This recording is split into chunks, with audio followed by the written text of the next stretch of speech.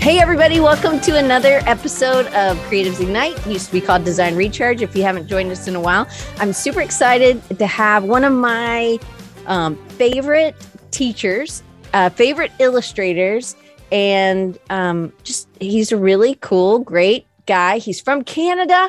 He's from the Pacific time zone, so it's 11:30 for him, but it's Tom Froese, and you might know him from Skillshare. I found his work probably in a communication arts, and I'd ripped it out, which I almost never rip out those things because I think those are like precious things that I like to go back to.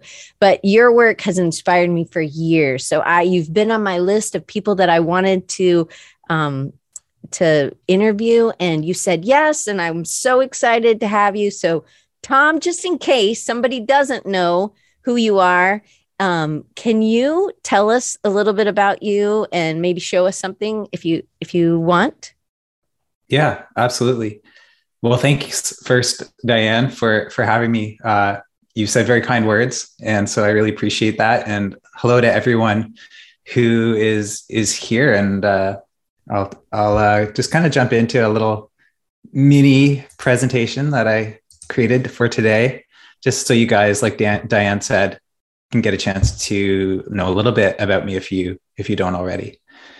So I'm going to share my screen and hope it works. You love retro stuff. So there's some things that you do things a lot digitally, but you also do things with your hands, which is one of the things that I love. And you teach classes on style. You have a new one on Skillshare. Anyway, keep going. I'm not interrupting you anymore.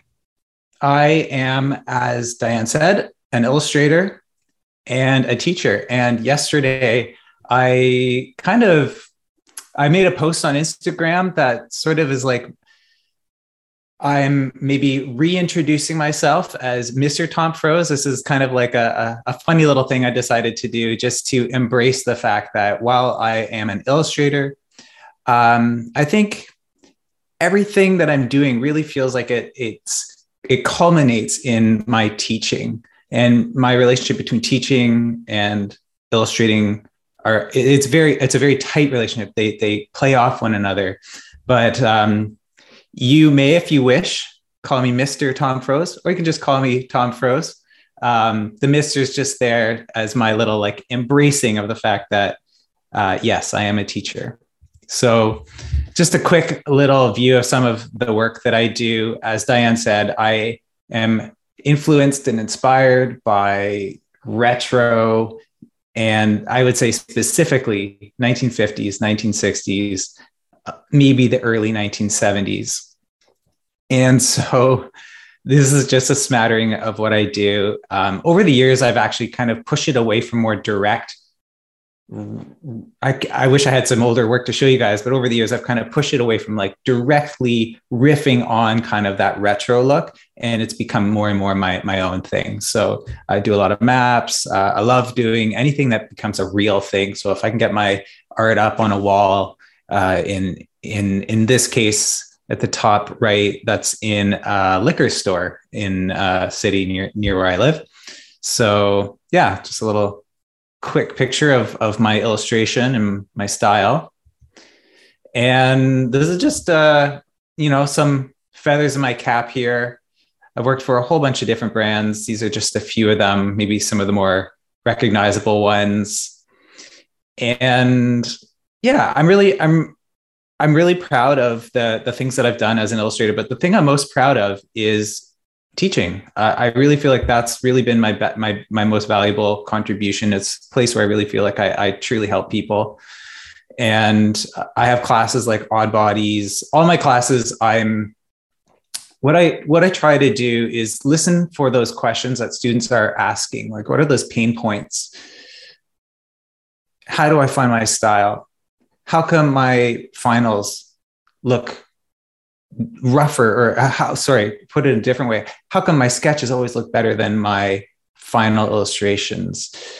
These kinds of questions that I'm hearing, I want to try and answer them because I've thought about these things myself. And my approach in all my classes is of course always about how did I do that in my work? And it's what I always aim for in my classes is not to show people how I do things so that they can do things the way I do things. What I try and do, and anyone who's taken my classes knows this, that I always pack the beginning with a lot of like why we're about to do what we're going to do, with the aim that anyone who takes these classes, if they're willing to put in the work, can take my principles and whatever I'm teaching and use it in their own way. So these are just this first board here is about it's a class about how do I illustrate people in a stylized and expressive way. And so it's just fun to look at all the different student projects.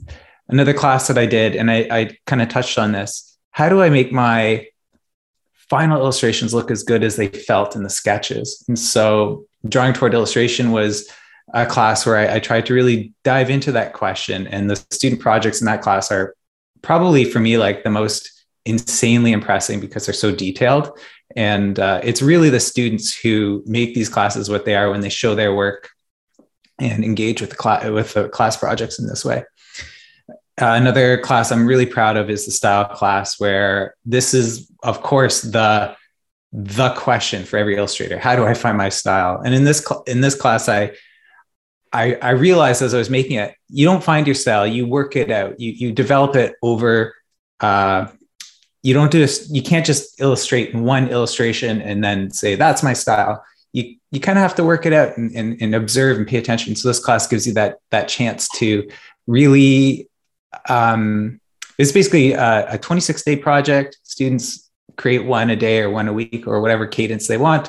And the idea is through that's how you're going to figure out clues to your style. So really proud of that one. And I wish I could just show you all the projects from these classes. Of course, there's no time for that. Most recently, this month, actually, I just launched a class, a little bit new for me because this is less of a creative class. It's more of a strategy class. This one's called the 6 Stages of Illustration. And it's really about how to stay in control, in the creative driver's seat when you're working with clients on illustrations. I think the question or the pain points that people have is the client keeps changing their mind, or they keep asking for more and more revisions. And I thought we were doing this and now they want to do that. Those kinds of questions are tricky, and they can throw out the creative, make us actually kind of, it can be frustrating. So that's what this class tries to address and gives students a system for how to lead their clients more effectively through the illustration process. So I just wanted to say, as a thanks for being here, I'm offering 25 free access links to my new class, the 6 Stages of Illustration. If you go to tomfroese.com/creativesignite, you'll go there to a little landing page, and there are 25 links. So you got to get there and try and get one. But go to the page, and there you'll see what's there. So yeah. John Ingalls said he already, before you put that up, he had already signed up. He's like, I just signed up to watch that one. So I'm super excited. I think that's great. So you got one that wasn't in the 25, but that's awesome. Thanks for doing that. Yeah. Happy to. Some of you guys may have seen, and I think a bunch of people in the chat they are fans of yours. And and you have some other teachers. Catherine's also a professor as well. And Andre said he just signed up, and he's a great illustrator as well. So how far, can you give me a little bit of more background? Like, as a kid, were you always drawing? Did you want to go to school and study art or illustration, or did you do design and illustration? Or can you just take me back a little bit? Sure. So I feel like everybody drew when they were a kid, but so that's true of me. I was definitely an artistic kid, and I grew up in a creative family and was always encouraged in that way. I didn't really have a lot of direction in that sense in high school. I was a pretty bad student. Long story short, I ended up going more of a tech route. I ended up going into computer engineering. And along the way, I started realizing, this isn't a good fit. And I started rediscovering creativity. And I just kind of chanced upon the design department at the school I was going to. And I was like, oh, this is where I belong. I want to do this. So I ended up finishing my first diploma, and then getting into art school a few years after that for design. So I went to school to become a graphic designer. That's what I fell in love with first. Illustration wasn't really a thing at first for me, but at school I was introduced to illustration as a thing that designers could also do. And I had an internship with a studio that did amazing like hand lettering and illustration. They were working for New York Times, and they were doing some cool work. Wow. So yeah. So I was very fortunate in that first internship, where I was very inexperienced. I did my first illustration commission for a magazine. I did the cover and a whole bunch of things inside. I did a cover of a national magazine in Canada. I also became sort of like a regular contributor to the local newspaper in Halifax, where my art school was. And so I started doing illustration in art school as a designer, as a design student. And so it was just like, it became just one of my things that I did as a designer. So, and end up graduating, moving to the West Coast, got a job as an art director, and worked in that capacity for a few years. And it became increasingly apparent to me that I'm more of an illustrator, not so much a designer. I love design, but my temperament is much more suited, and I think my skills as well, they're just much more at home in creating images rather than systems. I feel like when you're a designer, you're doing systems. As an illustrator, you're focused more on the images that go as part of these systems. And all the while, what I love about design is the problem-solving aspect. And you learn so much when you're a designer. You're always like researching and getting in the mind of your client and their audiences and stuff like that. So I get to do that as an illustrator, but it's just much more focused and much more visual. And that just became increasingly something that I wanted to do. And so I sort of quit, went freelance, first as a designer. How old were you when you went freelance? Oh, sorry. I'm just trying to get a timeline. Oh, old. Well, yeah, timeline. Sorry.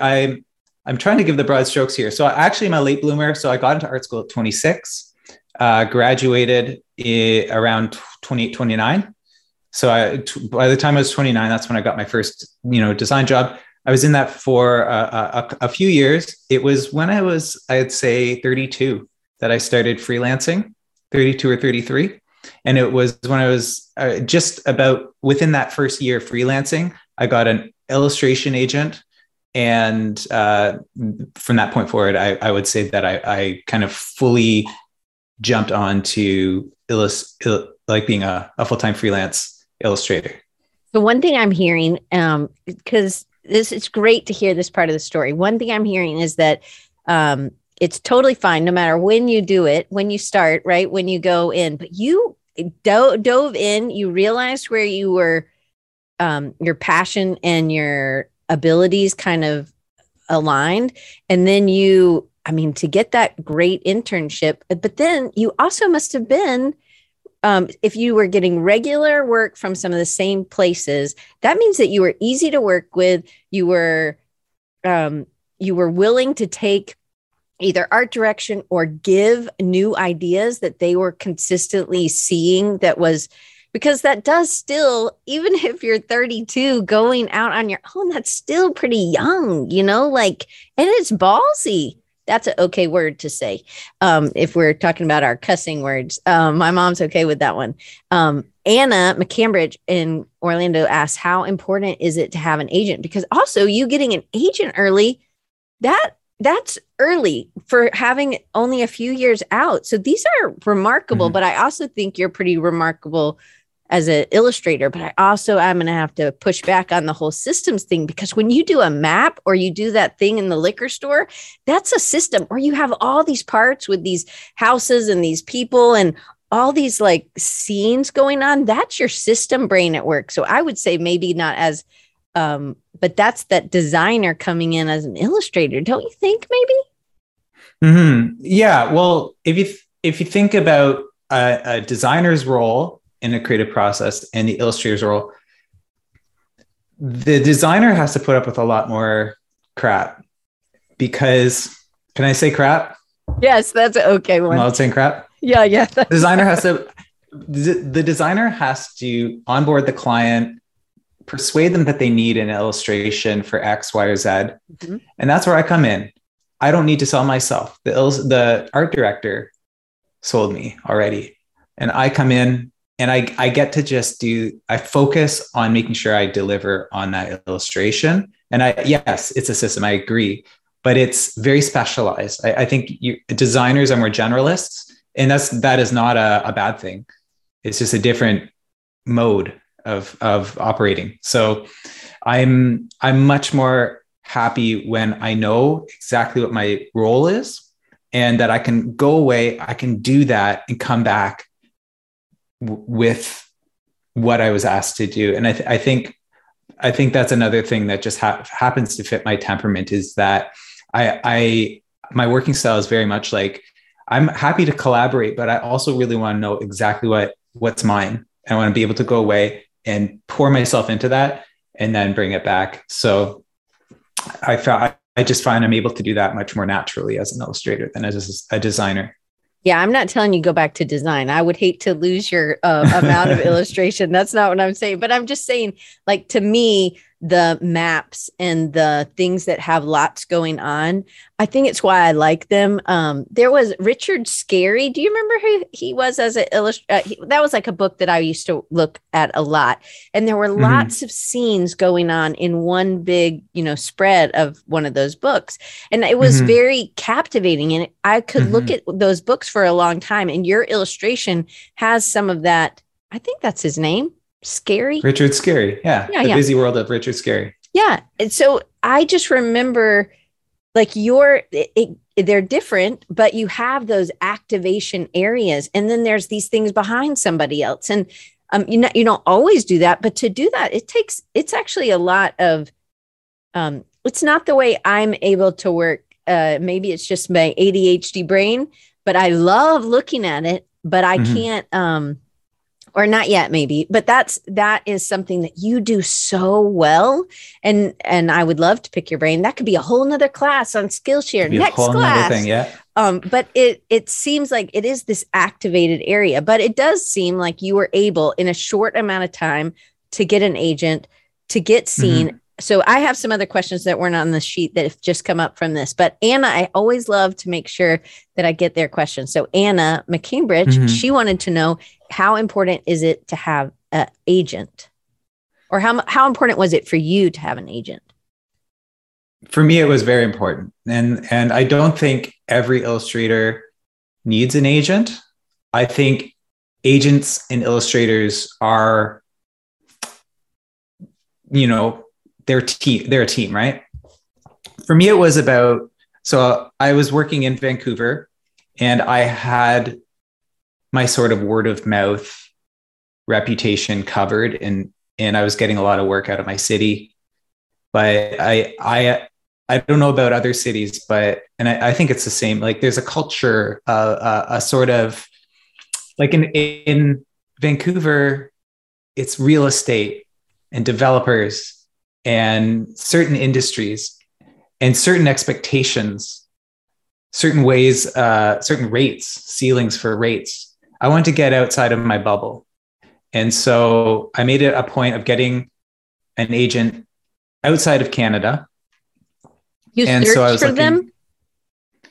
Yes. Okay. So this is like, the short answer is it's important to have an agent as an ally if you want to get work that is outside of your natural reach. That's a huge benefit. And you can choose an agency, or you can choose to apply to an agency outside of your jurisdiction, outside of where you are. And I think that's a good thing. So yeah, I did a lot of research, tried to find agencies with rosters or like work in their portfolio that kind of felt like a place I would like to be a part of. So you should be, this is a whole other thing, but you should definitely do your research. Find ones that share something common with you. You don't have to have work that looks like it, but you should want to be a part of that. And you'll see some agencies that have work that you don't really feel like you're going to be a part of, and you shouldn't go with those, because you want that kind of partnership. You want that feeling of you guys are kind of on brand with each other. Okay, cool. Those are good things to look for. Like your values are aligned, and also that maybe you offer something that they don't currently have, or they do work with places that you align with also in your values. And Anna says, thanks for asking. Good answer. So she's awesome. Going with the Mr. Tom, which that is his Instagram handle, which I'll share in the end as well. So when you're doing that, and I'm sorry to go off, remember the safe word. I don't know if I told you, if you don't want to answer a question, just say rooster and I'll just move on. Okay. That's rooster. Our safe word. Okay. I wasn't saying it just there. I was saying it so I remember it. Okay. Yeah. No worries. I have a chicken I could pull out if you need to remember. So I have a literal rooster in my backyard. I used to have chickens, but no rooster. My sister asked this question. So my sister's super smart. She got a lot of the other side of the brain. She said, well, how can you have eggs if you don't have a rooster? I was like, we can't have chicks, but me and you, Vicky, still produce eggs every month without a rooster. Anyway, you learn a lot about how eggs are made when you have hens. You do. And ours lived to 13. Our last, so they live a good long time. I didn't know if you knew that. Did you know how long they lived? I think I did. Yeah. We did a lot of reading with our girls about, they were really interested in that, and the chickens are theirs. So, well, good. Yeah. Okay. Back to non-rooster. Sorry for the getting off track, but so how much were you drawing? Like when you're working at an agency, are you just filling up sketchbooks? Are you working more digitally? Are you combining those? Because in a lot of the classes you're doing some combination things. And were you working on different styles, or just how prolific were you, or are you? So is your question about like working with, like just in general, when like in my day to day as I'm doing client work, is that kind of the question? Like, what am I doing between jobs or whatever? Yes. Yeah. So when client work is coming in, I'm just working on that project at whatever stage I'm in. I think most of what I do creatively is very much focused around whatever goals or tasks I have at that time. So like if I'm working on a client project, anything that I'm creating within the scope of that project is very focused around whatever I need to do for that. That includes sketching and drawing and, those kinds of things. I could easily get into the weeds to answer that kind of that question, but I'm sensing that like in general, like I'm not always drawing. Like I like to say that without clients, I really have nothing to draw about. So I probably wouldn't draw a whole lot. I feel like I'm not always in the habit of just drawing for drawing's sake. I'm actually this year trying to do more of that, but I think most of what I'm doing is usually towards some specific goal. I'm not usually like just drawing.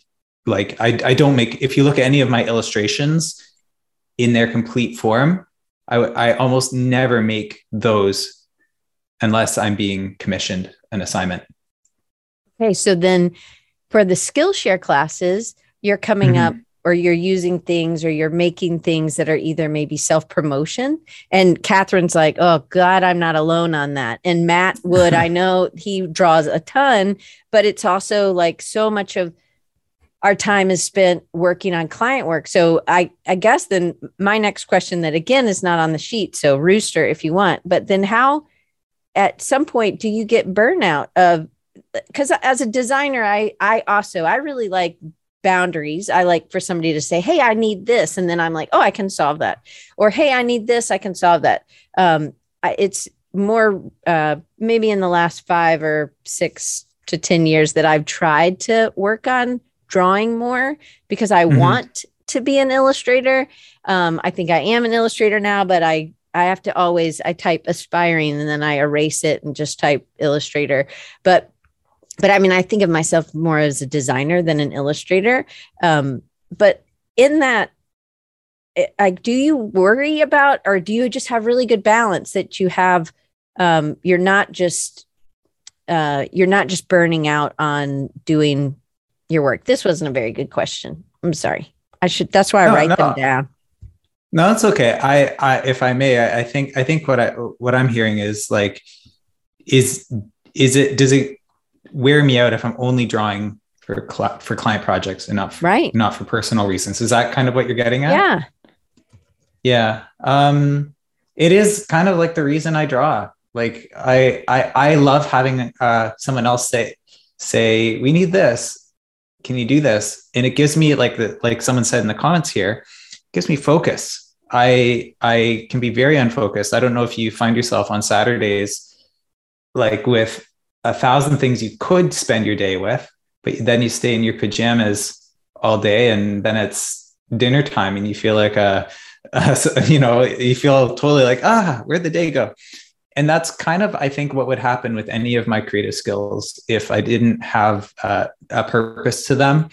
I like to think that I'm more than just about money and commerce, but I really believe that out of a sense of honesty, the reason I illustrate is because someone's depending on me to do it, and I get it done because of that. And I like the challenge of doing that. I think there's more to it than just the art. I like the chasing of that challenge. And I like seeing a client satisfied with what I've done. I like being able to share what I made. I'm always proud of what I made. And I like being able to share that as kind of the reward at the end. So I think I don't find that I get negatively burned out by client work because that's all I do. And I don't get a chance to do personal work. I feel like there's just such a blurry line between personal work and professional work. Everything I'm doing is always toward some goal that I have, whether I'm promoting a class or I'm thinking about an idea that I want to share somehow on Instagram, and I'm maybe doing some lettering, some lettered phrase that I've thought of, and then I do my caption. To me, that's not personal work. It's all work. It's all stuff I'm thinking about, and it comes out naturally. So whether it's client asking me to do it or whether I feel compelled to do it, or else my Instagram profile will die and the algorithm will forget me. It's all me, just like, it's welcome pressure to keep going. That's great. Okay. So Courtney, she's one of my alumni. She asked, and then we got much more questions coming in. She said, do you have illustration blocks? How do you work through them? A creative block. Yeah. But like with illustration, I guess, like, I don't know exactly. Maybe it's style, or if it's just like, how do I solve this? Mm-hmm. I think there's some challenges that are harder to wrap my mind around than others. But the only solution to that is to work. I don't know who said this. It's a quote that's kind of stuck with me. Don't wait for inspiration, get to work. You just have to work it out. And of course, it's easy to say, but if one of you said, Tom, I'm experiencing creative block, what should I do? And I just say, got to work it out. See you later. See you in the morning. That's not going to be very helpful. What I've developed, and really what the 6 stages of illustration is about, is giving you a process that you can enter in. And if you follow this process and you're familiar with it, and you know how it integrates with whatever illustration you do, whatever those things are that you do, you're not going to feel stuck nearly, I would say, like, in a sense, I never get stuck. And it's because, yes, I have no idea. Let's just say client comes to me today, says, we want to illustrate these things for whatever, and we'll need them in a month. I don't know what is going to exist in a month. And that's a good thing. Creative project should never start with a predefined, something that you already see. Like I don't, solution, right? Yeah. If you already see the solution, you haven't thought about it enough. It's not and so it can be overwhelming if all you think about is, what is that thing going to be? What is that thing going to be? A process like what I present in my class is that it breaks a big thing into smaller chunks. So you may not know what that finished result is, but I know that the very first thing that I do is ask my client questions to make sure I understand what the HE double hockey sticks they want me to do. That one's okay too, though. That one's all right? Yeah, that one's okay. We're talking S word, F word, even ass is okay, but keep going. Sorry for the sidebar. I think HE double hockey sticks just sounds better than the it does sound really good. And it's so good for you. I think I love it. Keep going. First, I just need to know what does the client want me to do? That's very important. I will never start a project until I know exactly what it is I'm supposed to do. Once I do that, I can move on to the next step. I can dive in, get into the world of the subject that I'm working on. For me, that looks a lot like downloading images or looking at images on Google Images, maybe looking on Wikipedia and getting wrapping my mind around some concepts that I'm unfamiliar with, or reading an article or a story or a script or whatever it is.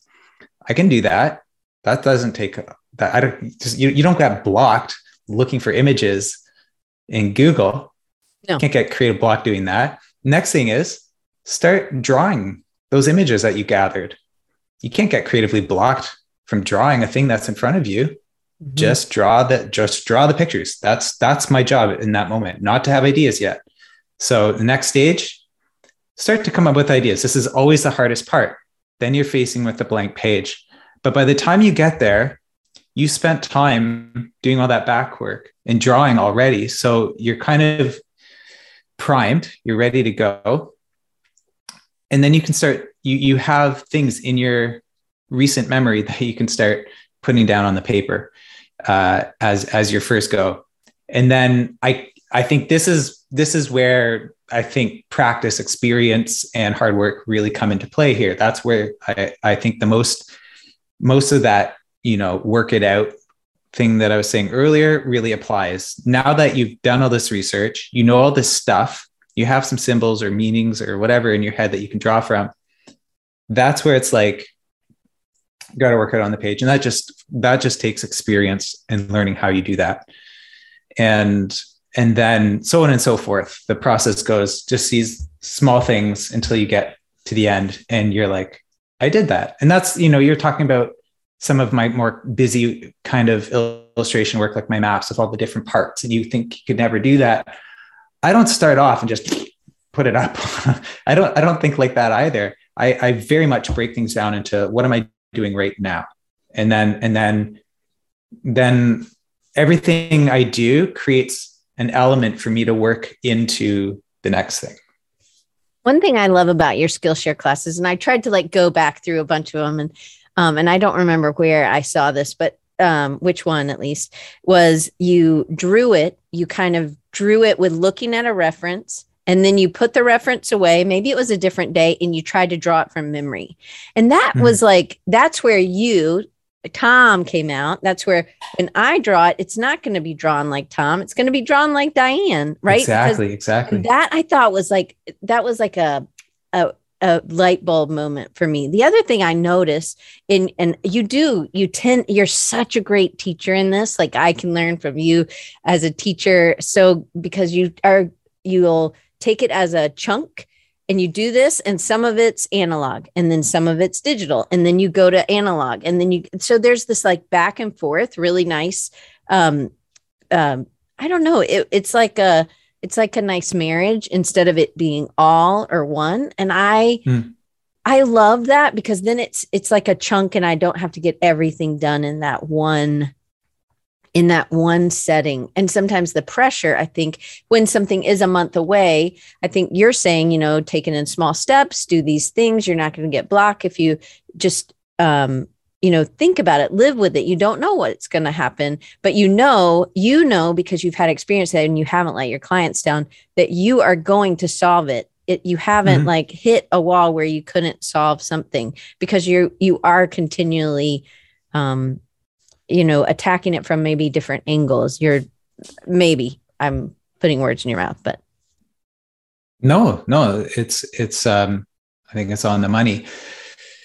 I think even when I do find that I'm not getting anywhere in my ideas, it just means that I haven't asked the right questions, or I need more information. I need to stop. I need to take a break. I need to pull someone else in and for them to look through my really rough ideas.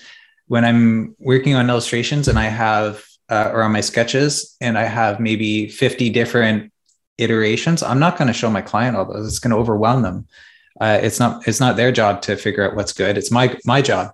So I'll call my wife in, and I trust her, and I'll say, like, which of these makes the most sense, or which of these, I'll give her a little bit of background, and I just let her, or I invite her to just say what she thinks. And that's a helpful thing. Sometimes you need outside feedback on what you're working on in order to move to the next thing. I think that's a huge thing. Sometimes you have to be willing, like sometimes when I show my wife stuff, I get silence because she doesn't want to hurt my feelings. I know that she doesn't like any of it.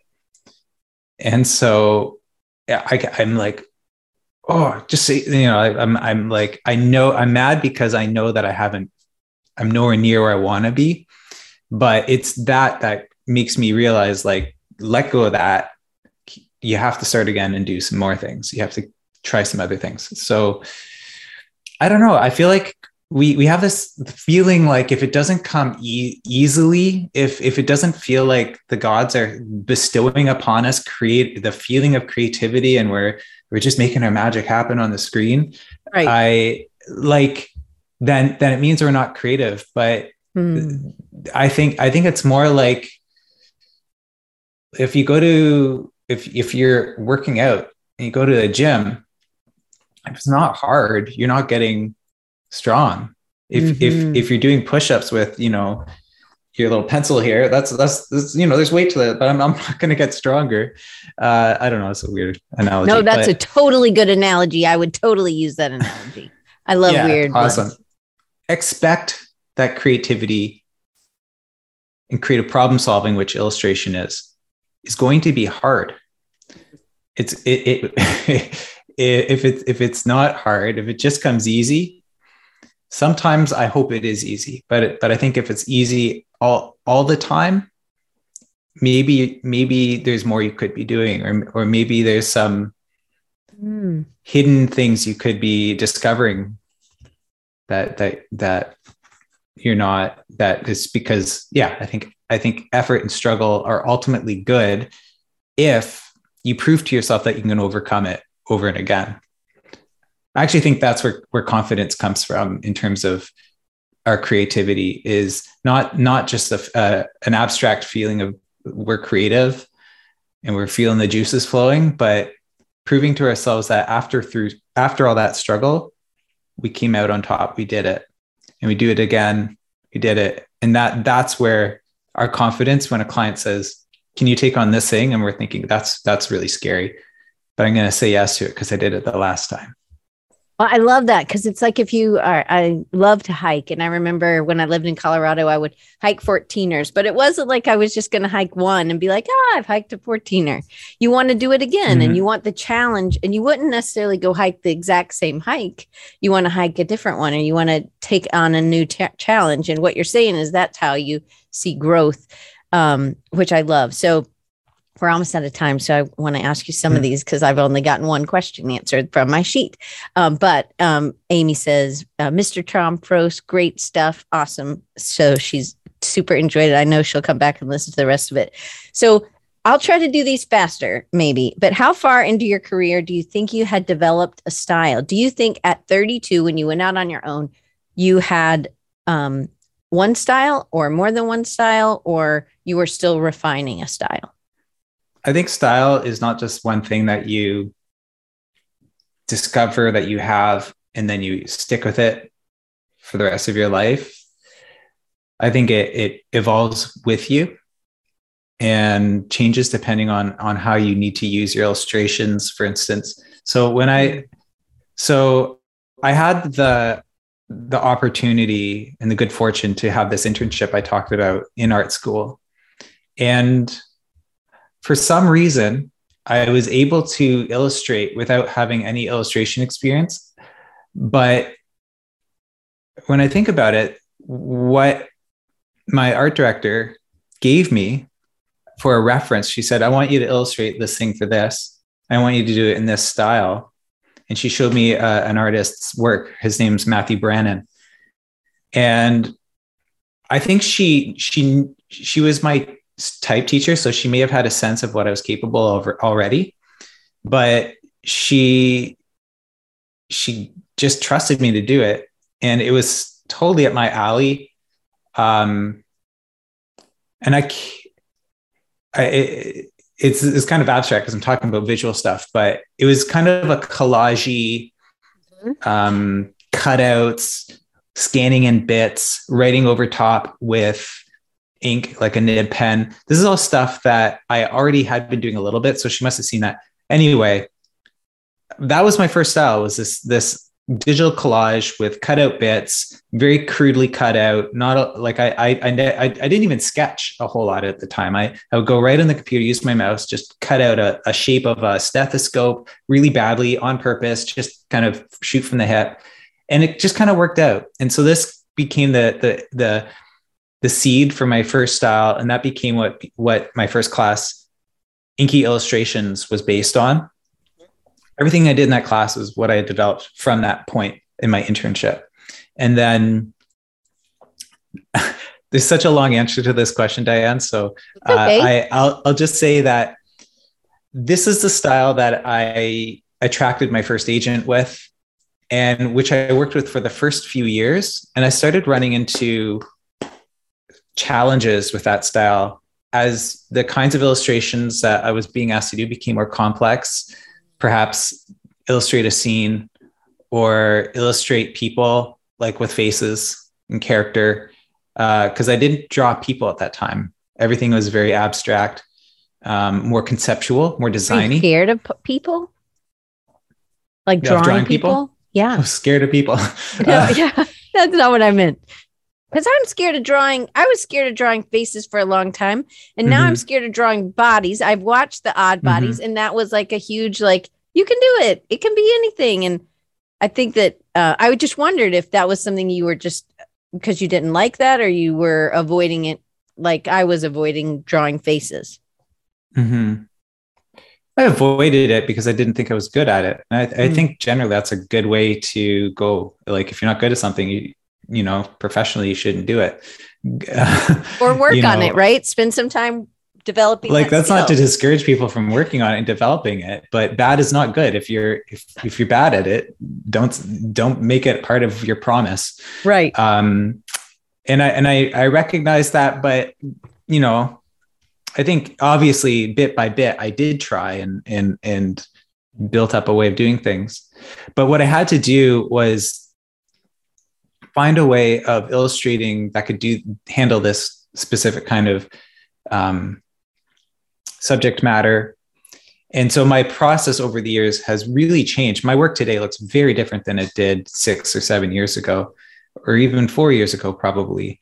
I think about 4 years ago is when it started changing to what I have now, you know, and it really changed to meet the kind of needs and problems that I was trying to solve. And a lot of it is like different tools became available to me. I stopped being so adamant that I needed to do a bunch of stuff in physical media and work in that way. That used to be like what I felt my identity as an illustrator was. And then I was like, I started playing around with digital tools using a Wacom tablet. And I had one of those Wacom tablets that didn't have a screen at first. And I hated it. It didn't make my work any better. So it was a kind of an awkward stage of me trying to use digital tools, trying to figure out how digital brushes work for me. And since I got an iPad and an Apple Pencil and started using Asterpad, which turns your iPad into a screen-based graphics tablet for your Mac, that's a free plug, I guess, for Asterpad. But I found that changed a lot for me. I started doing a lot more of my work just digitally.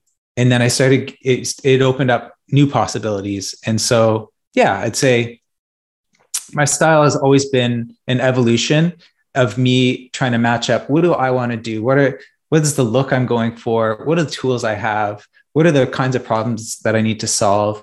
And then all the while, letting other things go as I try to make everything more cohesive, because I'm very conscious about my making sure there's an overall cohesion to everything that I'm doing. And I don't want there to be confusion about that in terms of like when clients come, I don't want them to have too many different variations of what my ability, just because I want it to be clear, make sure that there's not as many options to try and sort through. So, well, it's hard to be everyone for everything. So having styles that are limited, I mean, your styles aren't limited, but then that way they know that they can come to you for blank, and then you're attracting the right kind of people, I think. So, so, and that was kind of the next part. Like, do you think your style is constantly evolving? I think that you kind of answered that question that it is, and you are constantly, and I guess that's kind of goes back to that question about how much you're drawing or how much you're doing for Instagram algorithm or whatever. When you're creating and you're making things for clients, but often things are under NDA or we can't share it for another 6 months or whatever it is because of their limitation. So then to keep the algorithm or keep it so that you're still in front of people, you either have to do self promotions or do things on social media.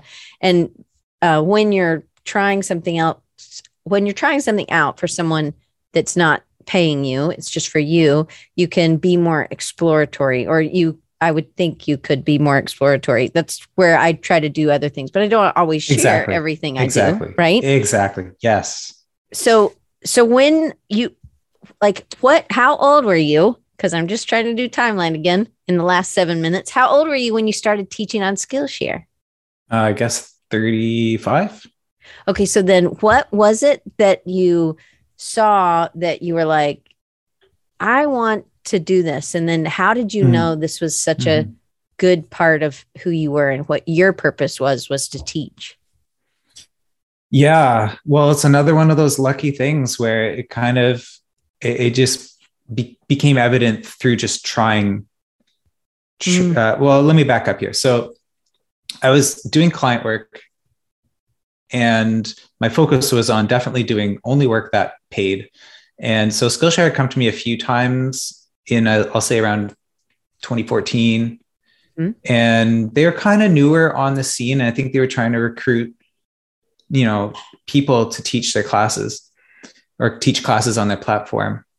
And at first, when I saw those requests come in, I thought, okay, well, yeah, good deal for me. Like I put all this work into not only writing a class and producing the videos, and I might see something for it. I didn't. It just kind of seemed like it was only advantageous to Skillshare. Like the risk was all on me, whether it worked out or not. So I that was my perception, and so I declined a couple times. And I think a reason I was so averse to anything around like this kind of doing unpaid work was partly like as designers, we sort of are taught not to do spec work, right? Not to do anything, right. Don't do any work that you're not paid for. So that was my spidey sense there. But I had also taught a year of intro design class at a local university.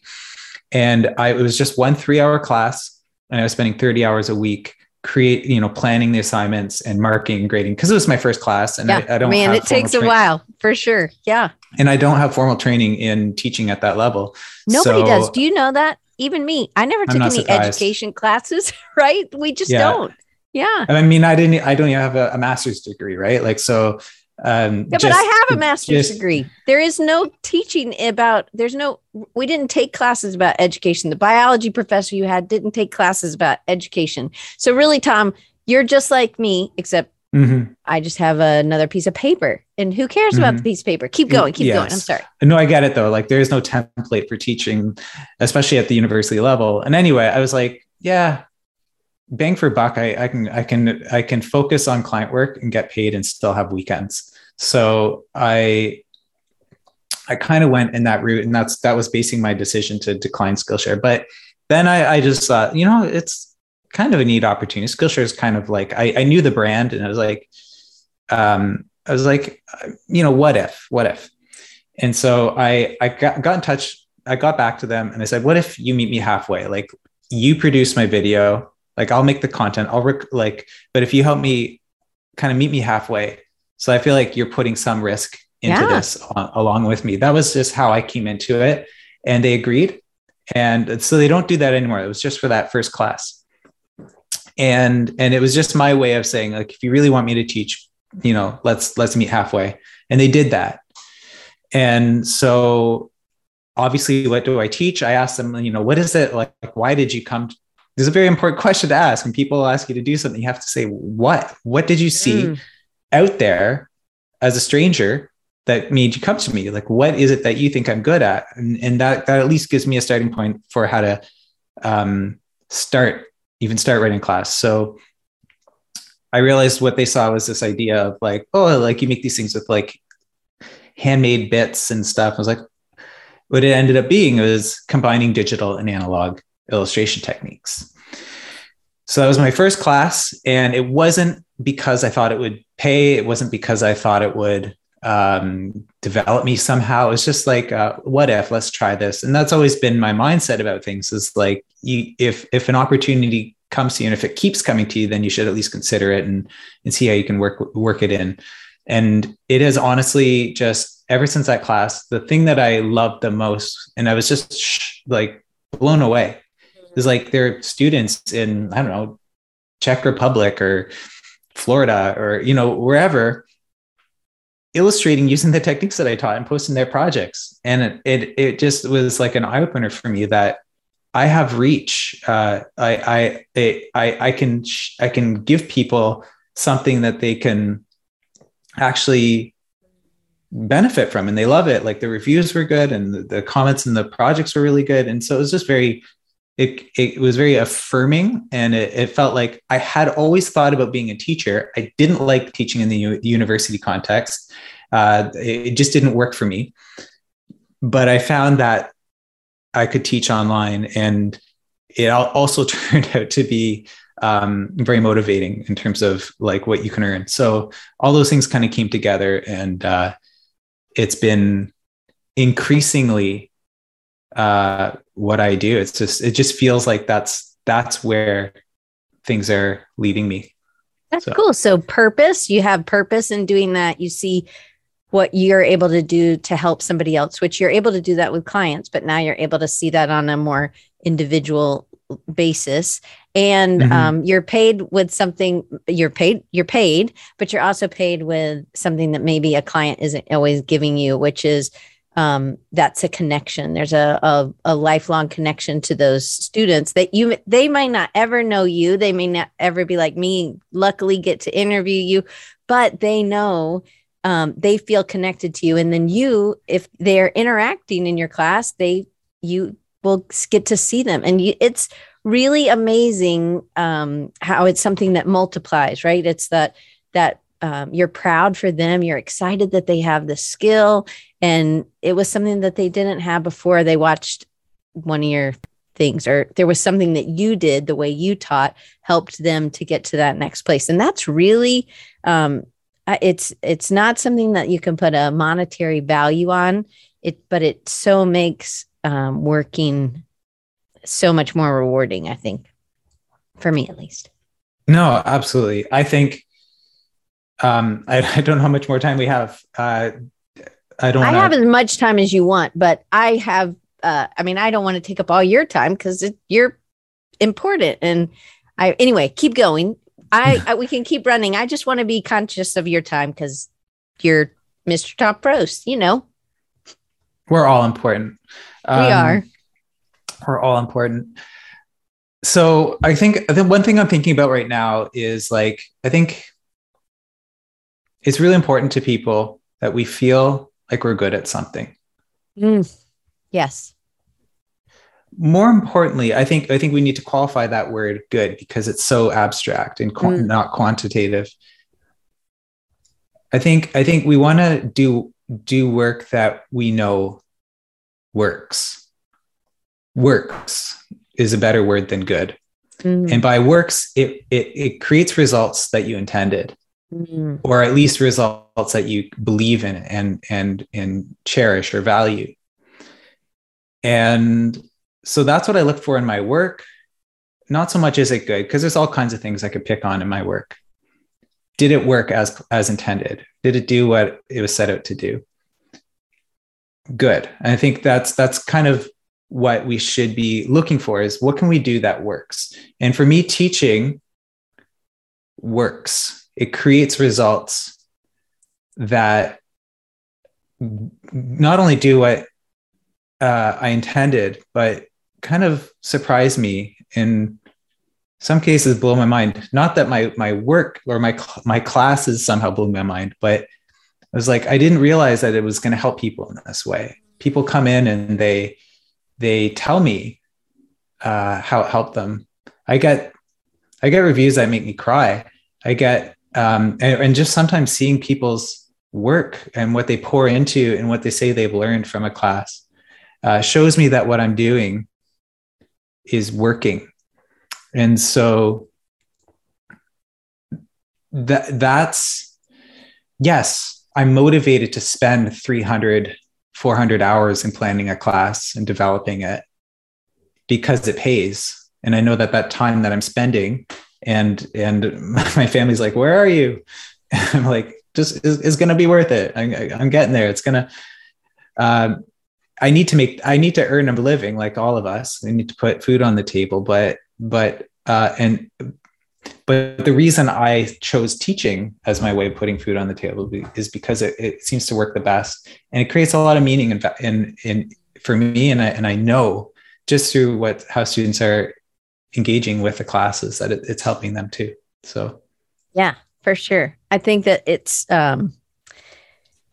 we as a teacher, we don't always get thanked or as many at times. I've had some really terrible reviews, which really also are terrible, but you don't go out trying to hurt somebody. You're just, or you're not trying to make it hard or do something. So, but it's about refining. So like, okay, I'm going to tweak this and tweak this. And I think that's why you having multiple classes, you continually are refining how you're teaching and what you're talking. So I love that this next one that you're doing, the 6 stages of illustration, it is different. And you said that, like, this is different than what I've done in the past. And I love that because that also shows us that we can continually be learning, and then you'll be taking feedback. But I also think remembering for us as taking classes, even if you think you're invisible, it's really important to that teacher. You don't know how many reviews they've gotten. You don't know what thing that you could say. I just think we always need to thank people who are our mentors or our teachers or the people who've gone ahead of us and done something. I think it's so important to thank them. And even if you're like, oh, I'm sure they'll never read that. I remember when Damien drew something and you liked it. And I was like, oh my gosh, Mr. Tom Prost, right? He liked your thing, Damien. He's like, I know, I'm taking one of his classes. And I'm like, oh my gosh, that's awesome. Like we don't realize how much, whether we're a teacher or not, you don't realize how much you liking something or commenting on something, even small, will change somebody or adjust. We do need people who are like your wife and my husband and other of our friends who are going to tell us what's real, right? But that's a smaller kind of it's not the internet, right? We shouldn't go for the internet for getting creative advice on something specific that we're working on that we might be crushed by if somebody, tons of people, we hadn't, worked out all our faces yet or something, right? Yeah. Anyway, I'm just babbling. I'm just want to encourage people to reach out to people because it does make a difference.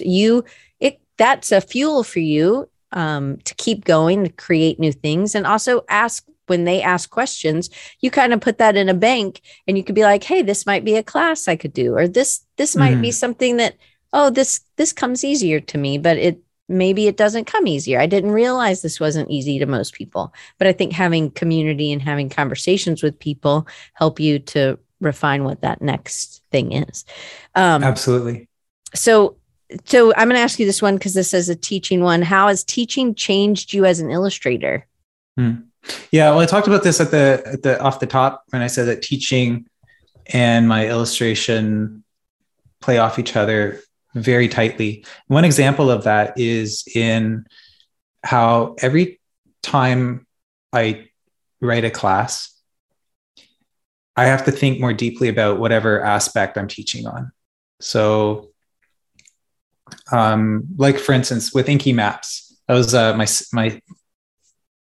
my second or third class, and I wanted to do more maps as an illustrator. It was something I was excited about, and I'd done a few. And so by teaching it, I tightened up my map making process. And not only that, I started getting asked to do a lot of maps. So every time I've taught something, there's something about what I did for the project and taught that then, for some strange reason, becomes something in demand that people are asking from me, from client work and stuff like that. So it's like that double shot of getting to refine and become an expert in something even more if I wasn't already. And then also that becoming an impetus for more work in that line. With Odd Bodies, I really got a chance to figure out what goes into my way of drawing people. So I got to systematize it. I created almost like a system and a process for how I do that. And then after that became something that I became known for. And before I had that class, I had always struggled with how to incorporate characters into my work.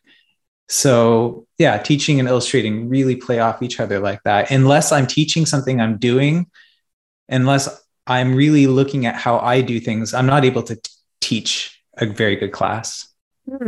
That's awesome. Okay. One more question from the Rajim asked, what programs do you use to help you streamline or how you put a class together? Or is that something that you've developed over time in, like, I don't know about programs, or is it a system that you create or a process that you create for, you said 200 or 300 hours. That's a lot of hours to put together to create a class. I said 300 or 400 hours, and there is no streamlining with classes. So unfortunately, I figured out a lot more ways of streamlining illustration. Where it comes to things like classes, partly because I'm my own client, right? I'm making these and I'm the one who has to say it's good, the one who has to say it works. And finding a really good idea is a process. I do have principles that I apply to my classes, but it's less about streamlining the process and more about making sure that I'm directing myself in a class toward a good class. And so I don't have the graphic here. I used to have it on my wall. I've been wondering where it is, but it's called the teaching cone. And it's kind of like a sideways ice cream cone. Mm-hmm. And it's really the structure of my classes. It's, figure out what a struggle or a pain point is, address that need, and then figure out how and why you're going to do that in an ever increasing focused way until the student understands the problem. They're able to identify it for themselves, and they have some tools to work it out with. Give them a chance to prove it in a project, and then make sure that project is shareable, so that they're motivated to make that project in the first place. And then the class self promotes, right? It creates this. And so that's about as much of a system as I have for writing classes. Ask the team at Skillshare how the process goes for me. I'll get in touch with them in September and say, oh, I have this idea for a class. What do you think? Like, it's great. And then it's like April, and I'm like, I'm almost done the draft for the class. Like they really come very fast. And I think it really depends on who you are and how much of an overthinker you are. And I would just say, I need to teach. I think I need to teach a class on how to teach a class. And that way I'll have a streamlined process for it. Yeah, that's a great, or how to come up with a project or I think there's a whole bunch of stuff that goes into just responding to people, and then in actually teaching the class. But then there's the stuff that's just the creating and making something that other people can do, or am I simplifying it enough, or making some of those things. So we didn't get through all these. Maybe we can do a part two. Maybe you'd be up for a part two. But Tom, thank you so much. I just want to make sure everybody knows how to get in touch with you. These links will be, if you're listening on wherever you get your podcasts, it's right at the top. And then if you're listening or watching on YouTube, it's right there as well at the top. But it's if you want to be one of the 25, if they're not all done, Tom Froese, FROESE.com /Creatives Ignite. And then he was giving us a special bit. So hopefully you guys get those first 25. And then if not, you can always go to all of his teaching is at tomfroese.com/teaching, which is a very simple way to do it. And if you aren't already following him on Skillshare, just make sure you got that MR in front of Tom Froese, right? So Mr. Tom Froese, and just Instagram.com/that. And then on YouTube, you have a YouTube channel as well. There's no Mr. yet in front of that, but that's great job getting the vanity URL on YouTube. So youtube.com/Tom Froese. So Tom, thank you so much. You were terrific. And I am very thankful to be one of your students. And I'm very thankful that you put up with me and all my craziness here. And I just wish you all the luck. And I can't wait to keep learning from you every year. So thank you so much. And thank you guys for all coming. Ashwin came at the very end. Buddy, we start at 7:30 Ireland time. I'm just kidding. He's an illustrator too. He probably had something to do with his kids, or he had class, he says. I'm just playing, buddy. It's okay. And everybody else, I'll see you next week. Next week's the Rapid Recharge. And thanks for staying late. And Tom, thank you for staying. And I'm going to hit stop. Thank you for having me. Always. Bye. Anytime.